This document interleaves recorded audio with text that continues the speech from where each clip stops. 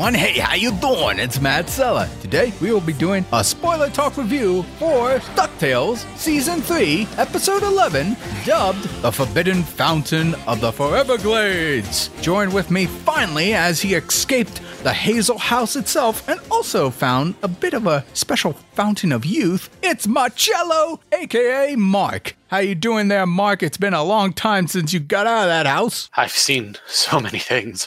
Horrible, candy-craving things. All publicly domained and Universal Monster-esque. And it's quite a show you probably saw there. But you're in good shape now, since you found the Fountain of Youth after all. Oh yeah, I feel younger, better, healthier, less smoky, and everything else wrong with California at the moment. I feel good. Well, that's good. I'm glad to hear some good news in this crazy-ass year. Anywho, folks, without further ado, let's get right into this review. But before we get into that, actually, I have a question maybe for Mark or maybe for the viewers watching here. I was going to have a couple other reviews aside from DuckTales come out. I was going to do a solo review for Carmen Sandiego Season 3. However, after I watched the episodes, there were only 5 episodes released, where Netflix usually releases 10 episodes for animated content. They didn't this time, and I don't know if they were going to do the BoJack Horseman thing, where the final season, they released half of it, and then a few months later, released the second half. And so I don't know if they're doing the same thing for Carmen Sandiego. So someone let me know if that is the case, because if it is, I'm going to reserve doing a review for that until all of Season 3 episodes are released. And I also know we have the final season of Kipo and the Age of the Wonder Beast that just came out. Hopefully a review for that will come as well. But for now, let's go back to DuckTales. So Mark, why don't you let the fine folks know, what is the general synopsis of this episode, The Forbidden Fountain of the Foreverglades? Well, Matt, I'm glad you asked. We're going down to the bayou, although there's no Cajun accents involved in this. There is a Frenchman. Anyway, it seems that the famed explorer Ponce de Leon, years and years, centuries ago even, thousands of years ago, had discovered the Fountain of Youth deep in the Florida Everglades. And as one of the lost mysteries in the journal, Scrooge and the gang are there to find it themselves. But there may just be more than a mysterious fountain, Goldie O'Glit, and another person in the race hunting for a fountain. Plus, it's also spring break, which means nothing but wild times, parties, and youth wasted on the young. And I would say that is generally the synopsis for this episode. Now, Mark, why don't you let the fine folks know what some of your major takeaways from this episode? What did you like? What did you not like? Well, Matt, in addition to this being another solid episode with actually having Scrooge kind of more in the main focus again, which we haven't had in the last few episodes,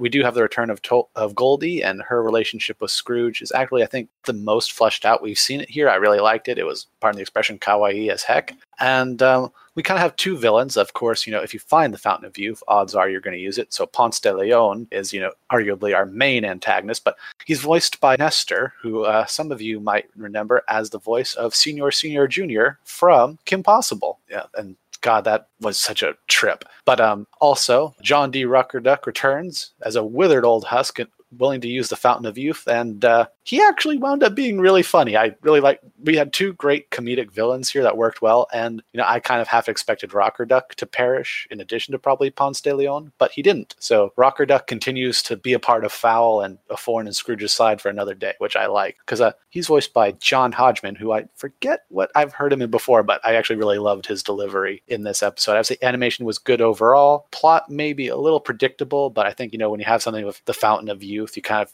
assume there's just so many ways they're going to go with that sort of a plot device. But I liked it. I had a lot of fun. I do think you were saying, Matt, that the A and B lines in this, Huey, Dewey, and Louie being at the resort and having a little paranoid who's the older sibling moment with the Fountain of Youth, and of course our main line with Scrooge and Goldie. You actually liked how well the A and B lines sort of meshed in this one, correct? Yes. To kind of piggyback off what you were saying, the plot was kind of predictable in a sense of like whodunit kind of way. But what I liked is how the mystery was kind of set up, and that both the A and the B do directly tie into each other to share that evidence. And I thought it worked really well in this case, especially like when you kind of thought about like how the youth magic is applied when Scrooge McDuck and Goldie become teenagers again, or the fact that you kind of notice that like only Dewey was the one who kind of grew up. You're like, I wonder what could have led to that. And then you kind of like roll back shortly after to say, well, he's the only one that actually technically touched the pool water with his toes. So you kind of connect the dots pretty quickly there, especially when, like I said before, Scrooge and Goldie came out of the river young and like, whoa, it can't be that easy, can it? Because the river itself, there was really nothing like, there's no like Garden of Eden or whatever around that river, just a generic jungle. So there had to be a different connection there. So I really liked the mystery that was set up there. And it was great to see just Ponce de Leon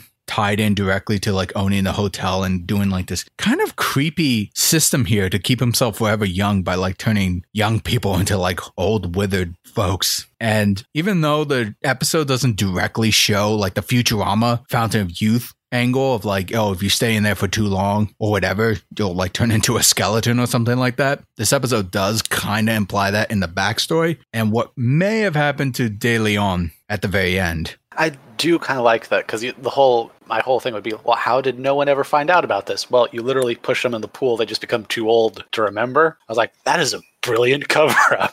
I don't know why I thought that was funny in a twisted sort of way. Brilliant and very dark if you think about it. Plus the fact that De Leon was like still also kind of obsessed with being a like respectable hotel manager. I don't know, with like charging them for the pool toys. No, I agree. He was very much a very kooky villain when you get down to it. And there were parts of me where it's like he was explaining his plan to Huey, Dewey, and Louie when he caught them. And you're like, these villains are always doing that monologue thing. But he actually had a fairly good reason why he was doing it. Because it's like, well, I'm going to throw you in the pool and you're going to become old ducks. So you'll forget this anyway. So I'm just going to enjoy myself and be a villain. So it's like, damn, man. I did also like, because then Scrooge and Goldie kind of find out too. And his first response was like, how many people are going to find out about this today? Like he was just generally kind of annoyed. Like, I don't know. It was just, it was a funny episode, even if it did get dark in some places with when you really think about aging and everything. And just Webby, having a bad day and being beaten up and just, I don't know, slowly regressing into an old person mentally. I think I relate to that in a way. Yeah, no, that was a great visual gag of them just being young teenagers now, and Webby, who hasn't been aged anywhere, she's just like, man, I'm just having a really bad day. I'm like, girl, I feel you. And just even at the end when like Dewey returns back to Norm, he's like, okay, Webby, looks like you need a hit of this too. She's like, I didn't fall in the pool. I just had life is just hard, man. But yeah, I say generally this has been a fun little adventure episode. We had a continuation on the overall arc of Finch's journal, which was great. And like you said, we had a more Scrooge-focused episode, which is always welcomed. And yeah, I really don't really have much negatives, to be honest here. Aside from maybe like the mystery not being as in-depth and like shocking, it was still a fun episode nonetheless. Absolutely. Fun to have Rocker Duck back and just another threat to really be actually threatening, even if he's not so threatening to the McDuck family. Overall, I give it a solid rating. I liked it a lot. Well, folks, you heard our opinion, but now we want to hear yours. Let us know in the comment section below. What did you think of this episode of DuckTales? Season 3, Episode 11, The Forbidden Fountain of the Foreverglades. Did you like it? Did you not like it? Share your thoughts. Join the conversation. Be sure to like, share, subscribe, ring that bell to be notified when new videos drop. And if you want to support me directly, consider going to my Patreon or do a one-time donation at my Streamlabs. Links are in the description below. This is Matt Sella. This is Mark. Thanking you all for tuning in.